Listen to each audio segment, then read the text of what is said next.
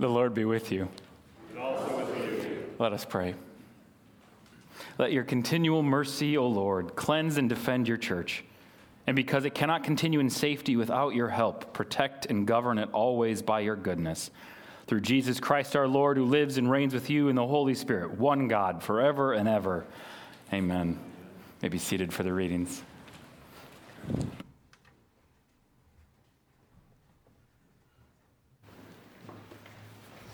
A reading from Isaiah 51, 1 through 6. Listen to me, you who pursue righteousness, you who seek the Lord. Look to the rock from which you were hewn, and to the quarry from which you were dug. Look to Abraham, your father, and to Sarah, who bore you. For he was but one when I called him, that I might bless him and multiply him. For the Lord comforts Zion. He comforts all her waste places and makes her wilderness like Eden, her desert like the garden of the Lord. Joy and gladness will be found in her, thanksgiving and the voice of song. Give attention to me, my people, and give ear to me, my nation, for a law will go out from me, and I will set my justice for a light to the peoples. My righteousness draws near. My salvation has gone out, and my arms will judge the peoples. The coastlands, they hope for me, and for my arm they wait. Lift up your eyes to the heavens and look at the earth beneath. For the heavens vanish like smoke.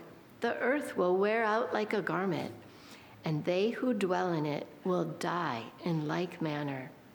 But my salvation will be forever, and my righteousness will never be dismayed. The word of the Lord. Thanks be to God.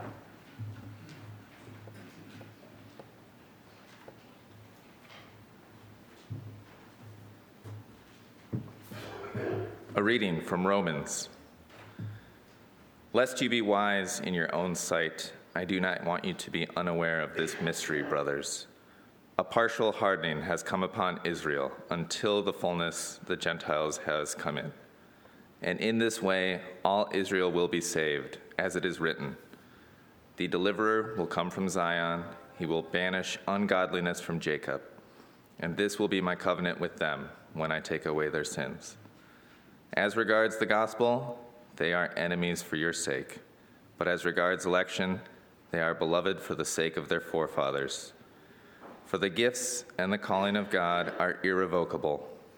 For just as you were at one time disobedient to God, but now have received mercy because of their disobedience, so they too now have disobedient, in order that by mercy shown to you, they also may now receive mercy.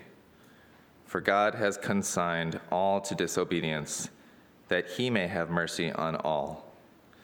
Oh, the depth of the riches and wisdom and knowledge of God! How unsearchable are his judgments, and how inscrutable his ways! For who has known the mind of the Lord, or who has been his counselor, or who has given a gift to him that he might be repaid? For from him, and through him, and to him are all things. To him be glory forever. Amen. The word of the Lord. Thanks be to God. The Holy Gospel of our Lord Jesus Christ, according to St. Matthew. Glory to you, Lord Christ. Now when Jesus came into the district of Caesarea Philippi, he asked his disciples, "Who do people say that the Son of Man is?" And they said, "Some say John the Baptist, others say Elijah, and others Jeremiah or one of the prophets." He said to them, "But who do you say that I am?" Simon Peter replied, "You are the Christ, the Son of the living God." And Jesus answered him, "Blessed are you, Simon Bar-Jonah, for flesh and blood has not revealed this to you, but my Father who is in heaven. And I tell you, you are Peter, and on this rock I will build my church, and the gates of hell shall not prevail against it. I will give you the keys of the kingdom of heaven, and whatever you bind on earth shall be bound in heaven, and whatever you loose on earth shall be loosed in heaven." Then he strictly charged the disciples to tell no one that he was the Christ. The gospel of the Lord. Praise to you, Lord Christ. Let's pray. Lord Jesus, how good it is for us to be together and to proclaim together that you are the Son of the living God. We celebrate that you are with us today, that you speak to us through your word, through your Spirit. Pray, Lord, that we would have ears to hear and hearts to receive all you want to teach us. And we ask this in your precious name. Amen. And you can be seated. Thank you all for being at the 9 o'clock service this morning. Whenever we move back to 2 services, there's always the question, will anyone come to the 9? But then now there are a lot of people here. Now I'm like, will anyone come to the 10:45? So this is the anxiety we feel as we make the move. But again, we're so glad you're here. It's nice to have a little more space, although it was also fun to be as crowded as we have been this summer. And children, welcome. For this Sunday and the next Sunday, we don't have our usual children's ministry time, so we're very thankful for kids that perhaps are usually in that time to be with us during this time. You are welcome, and we're glad you're here. And actually, I want to start with a few questions for the children. The response will just be the raising of a hand, although if you really want to shout something out, you can, but it's a little harder to do that in this context. But I want to think about things that parents tend to say that are sort of universal among parents. It seems like, even sort of across ages, there just seems to be certain things that parents always say. I want to hear maybe if your parent has ever said this, if you've ever heard this before. So let me start with one of my favorites. There's food at home. I love saying that. I love saying to my kids, now that my kids are older, there's coffee at home. Why would we pay $5 for coffee when we have very good coffee at home? So kids, does any other parent ever say that? Do you ever hear there's food at home? Anyone? Okay, I see some adults. Oh, there we go. Okay, good. All right, Susie, I'm glad I'm not. Oh, there we go. I see some. Okay, good. There's food at home. Okay, along the food lines, what about don't spoil your dinner? Or be careful about snacks, you'll spoil your dinner. Do parents still say that? All right, okay, good. All right, good. All right, that was my mom's favorite one. I hardly ever spoiled my dinner, but still, she always warned me. Okay, what's my next one? Oh, okay. So along the lines, you don't forget fill in the blank. Don't forget your hat. Don't forget your water bottle. Don't forget your lunch. Do you get that a lot? Don't forget? Yeah. Okay, good. That's when I asked my daughter, I'm like, what's the one that drives you the most crazy? She's like, every day, don't forget your jacket, and okay, final one. Do your parents ever respond when you ask them a question with the term, not yet? Do your parents ever say not yet to you? Yeah, all the time, all right? When are we going to eat? When are we going to leave? When are we going to go home? When are we going on vacation? When is it going to be Christmas? Right? Not yet. I will tell you a little secret. Adults also oftentimes hate hearing the answer, not yet. Maybe sometimes that's a good answer, right, to certain questions. But in general, right, we don't like to wait. And so to be told not yet is often extremely frustrating for us, right? Is our food ready yet? Not yet. I find myself anxious at restaurants when I see other people getting food and where I'm still waiting, right? Or even if you're waiting for maybe bad news or potential bad news, right? When you hear not yet, right? Do you know yet the results of this test? Not yet. It can be extremely hard. Right? We, in general, I would say, don't like waiting. Don't like that response. You need to wait longer. There's a theological term, and many are familiar with, that's often used in response, or sort of in describing this time period that we are in regards to God's saving work and how God is at work in the world. Oftentimes we'll talk about this time period as a time of already, not yet. In regards to God's saving work, we have already been saved through the work of Christ. The kingdom is already here. The kingdom of God is breaking in, and we can experience God's power and God's truth now. But the kingdom is not yet fully here, right? Our world is still affected by sin, by fallenness, right? The full healing that we have in the Lord is not yet fully here. We still suffer from sickness, from death, right? The resurrection of the body that we look forward to is not yet here. And that not yet at times can be very difficult, right? It's part, again, of the Christian life of saying, I've received so much from the Lord, but there is more I am longing for. And again, sometimes maybe that's a good longing, a joyful longing. Sometimes it can be a painful longing. As we hear from the Lord, not yet. We see that in the book of Revelation, actually, when the Lord says to the martyrs, not yet.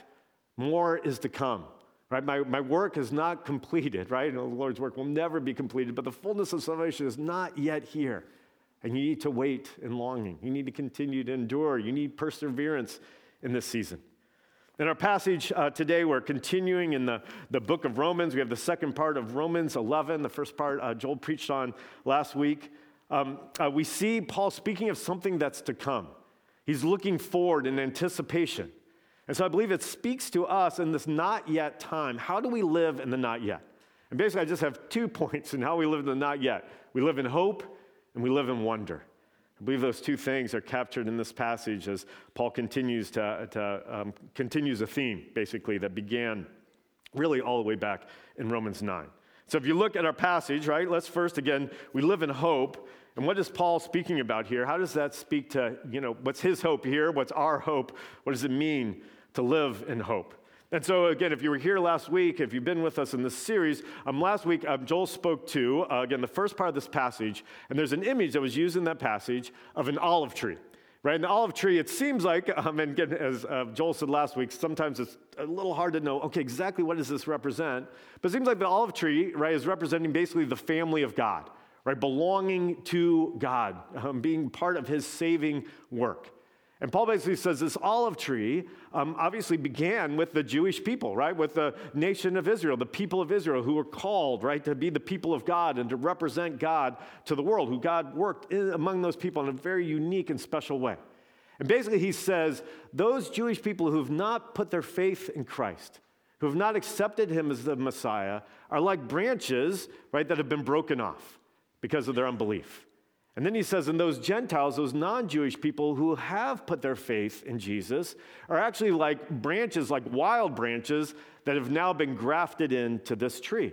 All right, so he's giving that imagery, right? There are those, right, who are part of the Jewish people who have rejected the good news of Jesus, right? And again, like broken off branches. But he says this, and then at the very end of that passage, he says, for if you, speaking to the Gentiles, so the non-Jewish people, if you were cut from what is by nature a wild olive tree and grafted contrary to nature into a cultivated olive tree, how much more will these, the natural branches, speaking of the Jewish people, be grafted back into their own olive tree?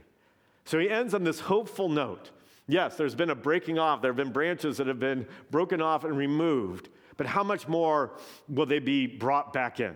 How much more will they be grafted back into their own olive tree? So he's looking forward to something, and we get more information here. What is he looking forward to, right? What is he talking about, this how much more? So look at this passage, and he says, lest you be wise in your own sight, I do not want you to be unaware of this mystery. Brothers and sisters, we can add. I do not want you to be unaware of this mystery. Mystery, right? Oftentimes we use that as something that doesn't make any sense, right? That's a mystery. In the scriptures in general, in the New Testament, when mystery is used, and it comes up a few different places, it has the idea of something that was hidden that is now revealed.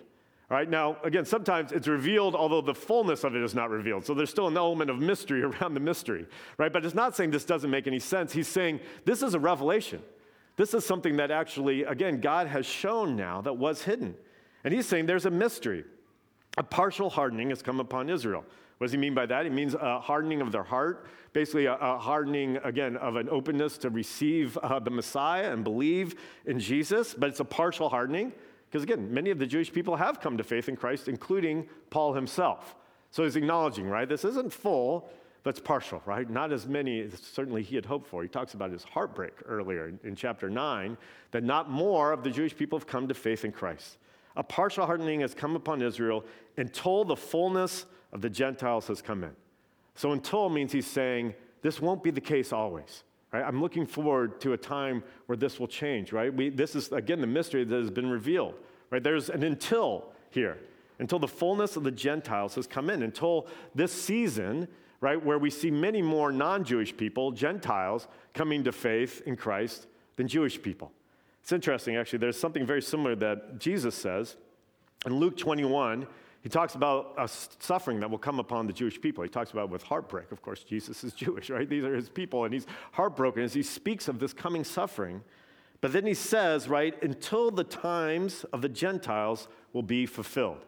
So Jesus says something very similar, right? There's this time of the Gentiles, of sort of the incoming of the non-Jewish people into the faith, into the kingdom, but he speaks of it as a time that will be fulfilled, right? And so, again, similar to what Paul is saying here. So he says, until the fullness of the Gentiles has come in. And the verse 26, and in this way, all Israel will be saved. What does that mean?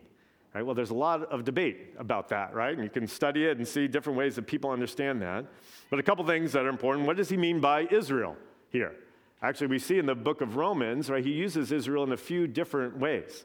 Sometimes he uses Israel to speak of anyone who has put their faith in Christ, right, put their faith in the living God, as part of the people of Israel, right? And so he actually says to non-Jewish people, there's a way in which Abraham, right, the father of the Jewish people, is also your father, because he's the father of faith, right? And so if you've put your faith in the Lord, in the living God, then you are a child of Abraham by faith, right? Maybe not by lineage, but because you share the faith of Abraham.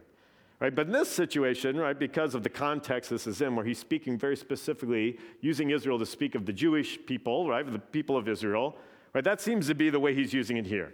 In this way, all Israel, right, the Jewish people will be saved. The other question then is, what does that all mean? Does this mean every Jewish person will come to a saving faith in Christ? Well, it seems that this is contradicting, if that's what he's saying, to what he has acknowledged earlier, which there's many who have not responded in belief in Christ, right? He talks about, sadly, heartbreaking, these branches being like broken off branches because of their unbelief, right? And again, in general, right? Clearly, the message of the scriptures, we see this so clearly in the book of Romans, is we're justified, right, through faith, through receiving the saving work of the Lord, through trusting in him. But there's a way in which all is used, again, in the scriptures to mean many, right? Sometimes all, again, is more, all sorts of people, a huge group. Actually, we use all sometimes in a similar way, right? In the sense that we may say, everyone's going to see the movie Barbie, right? I haven't seen it yet, but I've heard people say, everyone's going to see that movie, right? It's super popular, right? We're suggesting, right, that we're using everybody in the sense of a lot of people. And I think that's the way, again, there's lots of debate about this passage, but what I hear and what many would say Paul is saying here is he's saying there is a time coming when many of the Jewish people, a huge number, will come to faith. That there will be a revival, in a sense, of faith in Jesus. Now, this actually isn't many places in Scripture, so that's why there's some debate here. But that, again, seems to be clearly what he's saying. This is what I'm looking forward to. This is the mystery that is being revealed, this coming revival, this coming sort of return to faith and acceptance of Jesus. So this is a mystery, right, that's been revealed, but then he backs it up and says, let's look at what sort of backs up this truth, what backs up this hope. And so he follows it right away by saying, as it is written, the deliverer will come from Zion, he will banish ungodliness from Jacob, and this will be my covenant with them when I take away their sins. So he looks at Scripture. Of course he does, right? This is Paul, right? And so he looks at God's Word and he says, God's Word backs this up, right? And so, for instance, this is actually two passages from Isaiah sort of combined together, right? But the deliverer, clearly he's speaking of Christ. The Messiah will come from Zion and will banish ungodliness from Jacob. Jacob is another name that's used for Israel. And this will be my covenant with them when I take away their sins. So he's reading Isaiah and he's saying, look, the covenant will be kept. Right, Jesus has come for the forgiveness of sins, and that will come in power to the Jewish people, to Jacob, this trust in the Messiah. Right, and then he goes on. So again, he looks at Scripture, but then he looks at the faithfulness of God. He says, right, they are beloved, speaking of the Jewish people, for the sake of their forefathers, for the gifts and calling of God are irrevocable. Right, they can't be taken back. Now, again, there's some mystery in this, right? How do we understand this in light of him, talking about, the rejection that many of the Jewish people, again, at this time, at least had of the Messiah, right? But what he's saying is, right, God keeps his promises, right? The gifts, the work that God has done among his people, right, is still at work, and we can still look forward to the fullness of that happening. Again, what exactly this looks like, we don't know for sure, but he's emphasizing God is faithful. God has given gifts. God has worked, and his work is not done. We've seen that in a few different places in chapters 9 through 11, that he keeps coming back again and again, right? God's still working, right? Don't think that this is completed, right? We're still in the middle of this. The story is still being written, and the gifts and calling of God are irrevocable. So the faithfulness of God. And then he speaks of the mercy of God. Look at verses 30 and 31. For just as you were at one time disobedient to God, reminding them, right? You Gentiles have come to faith in Jesus. At one time you were disobedient, but now you've received mercy. And you've actually received mercy in a way because of the rejection that many of the Jewish people had against the Messiah. Now the good news has gone to you. So they too now have been disobedient, in order that by the mercy shown to you, they may also now receive mercy. For God has consigned all to disobedience, that he may have mercy on all. So in 2 verses, we have mercy repeated 4 times, right? Mercy, mercy, mercy. The end of the story is mercy. God's plan, as it's unfolding, the sort of ultimate goal is mercy. That's where everything is pointing, because God is full of mercy. And so again, like I said, we know Paul is heartbroken over what he's seen, but he's remembering God is merciful. God will continue to bring his mercy. His desire is that all would receive that mercy and accept that mercy. So if we sort of pull out a little bit here and say, okay, so Paul's speaking again of the hope, the vision, the revelation that he's seen in the scriptures, that he's received from God, of God's work among the Jewish people. What does this mean for us as we're called to live in hope? Right? And I think in this specific thing, that very important specific thing that Paul's speaking of, we can also receive from this and say, well, how do we live in hope? Right? How do we live in hope in that not yet? Especially when we're, struggling to persevere, when we're facing suffering, when we're in a place to say, God, I don't even see how you're at work in this world, right? How do I continue to trust and hope in you? And again, I think like Paul does here, right, and the Holy Spirit through Paul, we too can say, let's look at Scripture. Let's look at the Word of God. Let's remember the faithfulness of God. Let's remember the mercy of God. So as we struggle, right, to live in the not yet, right, we can read the Scriptures and see how God has worked in the past. And remember, this is the same God who we worship, right? I think of, in our Good Friday service where we reflect on the death of Jesus. And I'm always struck at that moment at the despair, right, the despondency that the disciples felt, right, as they saw Jesus led off to go to his death, right, as they abandoned him and ran away from him in his moment of need, right, that they were thinking this is the worst thing ever that could happen, right? This is the darkest moment of all history. In one sense, it is. But we also know, right, it is the victory of God, that Jesus was dying in our place, that he was defeating sin and death. And so we can read that with our perspective and say at that darkest moment, actually God was bringing life, right, through his death. Right, we have hope, right, because we know the rest of the story. We know the truth of the resurrection, right? We know the promises of God. And there's so many places, right, when we think of the Israelites waiting and waiting and waiting to be set free from slavery in Egypt. Right, we remember, we're too waiting. We can relate to those stories. We can relate to that truth, right? We got to be in the Word of God to live in hope. For the Word of God gives us hope, right? We live in the faithfulness of the Lord, certainly in God's Word, right, as we see his faithfulness, but also as we share with one another and we remind each other of God's faithfulness. Right? That's part of how we live in hope, actually. It's why we need the church. We need community to help us remember, to build one another up. There are seasons, right, where I need to hear the testimonies from others. There are seasons where I need to share my testimony. Usually it's both, right, that we need to remind one another and be reminded by one another. God is faithful. And part of my job, actually, is often hearing people share their stories, and it is awesome, right? I encourage you. Ask people, right? Tell me your story. Tell me how God's worked in your life. Tell me how you came to faith in Christ. It builds us up. Right? My few times of traveling to Africa, mainly Kenya, right? I've just seen among Christians there that testimony is so key, right? In church services and teachings, right? People constantly share their testimonies, not just of how they originally came to faith in Christ, right? But how God's at work in that week. And we need that, right? Reminders, being built up, building one another up, that God is faithful. And then that the Lord is mercy and full of merciful. He is merciful. He is full of mercy. He pours out his mercy. And again, when we're struggling to live in hope, when we're in that place of not yet and struggling with that, it is hard to remember God's mercy.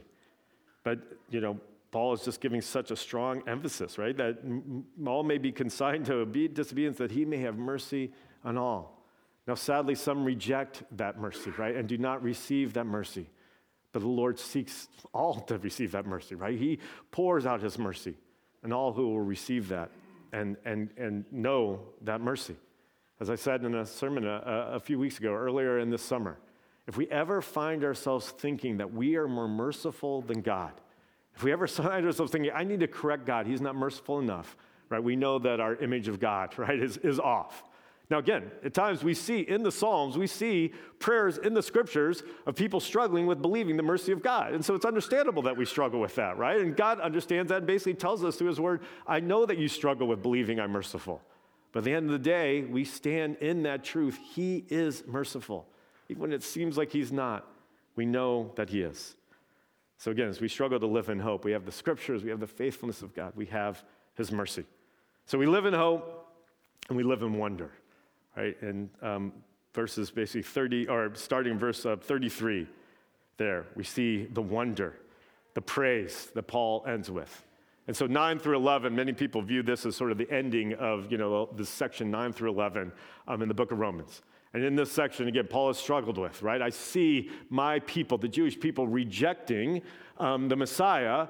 And yet I see God working through this rejection. Even as while I'm heartbroken about it, I see actually God using that. And I believe and trust, and he has revealed to me that there's a coming revival among the Jewish people, right? That's coming at some point. And so we have these sort of things that we're like, wait, what does that mean, right? And then we have, this emphasis on God's sovereignty. God is working his plan out. And yet Paul never denies human responsibility, right? We're called to respond in faith, right? Even in the passage before this, he talks about, remember the severity of God. Right? Remember that, right? To reject his mercy is a serious thing. And so we have these different ideas, right? And maybe we could respond to this like, oh, it's just too much and it's too confusing and I just can't figure it out, right? We could respond with, I just have enough of these things.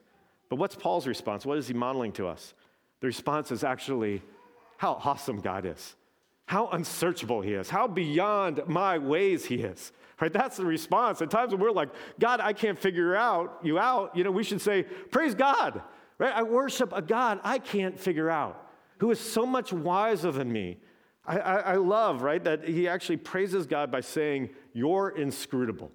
Right? Sometimes I've been married 27 years, and sometimes, my wife and I agree on many things, right? Sometimes we finish each other's sentences. But every once in a while, she'll say something, or there'll be a way she's thinking about something, and I'll think, what? Like, how can I know you so well? And they're like, I don't get that. Like, how are you thinking about that, right? I mean, I don't think I'm the only one, right? And I'm not saying it's romantic to say, to your wife, I don't get you. But actually what I'm saying in that is, well, there are depths to you. You are a person made in the image of God. Of course there are depths, right? And after 27 years, there's still more ways I can get to know you. Praise God, right? And if that's true of our friends and those we're in relationship with, how much more is it true of God, who's the creator and we are the created? And so again, sometimes we may respond with frustration, but again, what we can ultimately respond with is wonder and worship, the depths and the riches of wisdom, right? He quotes from Isaiah again and from Job. Who has known the mind of the Lord? Who has been his counselor? Right? I mean, God interacts with us. He reveals his ways to us. Praise God, right? He gives us this insight into how he's at work, but at the end of the day, we're not his counselor. He's our counselor. We don't tell him what to do. Right? He directs us. He calls us to obedience, and we can praise God that that's true. Right? We don't have a God who needs us. Right? Who has given him a gift to him that he might be repaid. He doesn't need us, but that makes it all the more glorious that he loves us, and he calls us into relationship with him, and that he has saved us. Tim Keller says this. I know Joel joked last week that I told him no more C.S. Lewis quotes, and we had reached our quota. But now I'm giving yet another Tim Keller quote. And so we'll probably reach our quota there soon, but many of you may be familiar with Tim Keller, a wise pastor, teacher who died earlier this year. But he says this. He says, only if your God can outrage and challenge you will you know that you worship the real God and not a figment of your imagination.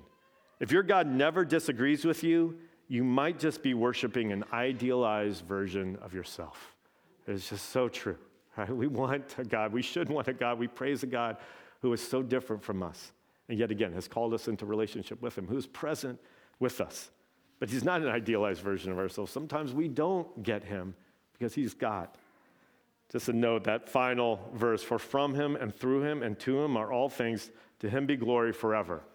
For those of you that are regulars here, you may say, that sounds familiar, right? I mean, that's the end of our communion liturgy. If you look at verse 13 there, near the top of verse 13. By him and with him and in him in the unity of the Holy Spirit, all honor and glory is yours, Almighty Father, now and forever. Right? Much of the language of liturgy comes from Scripture, right? I assume that's where that inspired that, right? We end our communion by remembering all things are to your glory, and how do we respond? Amen, right? And just so you know, that bold, all caps bold, that means you can be loud there. It's all right? That's a big amen, because we are saying amen. All things are for the glory of the Lord. Praise God. As we live in wonder, in the midst of the waiting, in the midst of the not yet, as we step back to wonder and to just glorify God and to celebrate that his ways are unsearchable, that he is inscrutable, and yet we can know him, that puts us in a place of humility. And this passage begins, lest you be wise in your own eyes. Right? Be careful. Right? Seek wisdom, seek to grow in wisdom, but never start to think that you are wiser than God. Right? And that's, again, a great place to be. Let's pray for that. Lord, we just thank you. We praise you. It's so good to be together, to praise you together, to set our eyes on you as we've already sung songs praising you, as we look forward to singing more. Lord, may we rejoice. May we wonder at who you are. And Lord, we would just ask, and I ask in particular for those who on this day are perhaps struggling to live in hope, maybe around some relatively small thing, maybe around really huge things. I pray, Lord, that you would give them hope and give them wonder. We ask all this in the name of the Father, and the Son, and the Holy Spirit. Amen.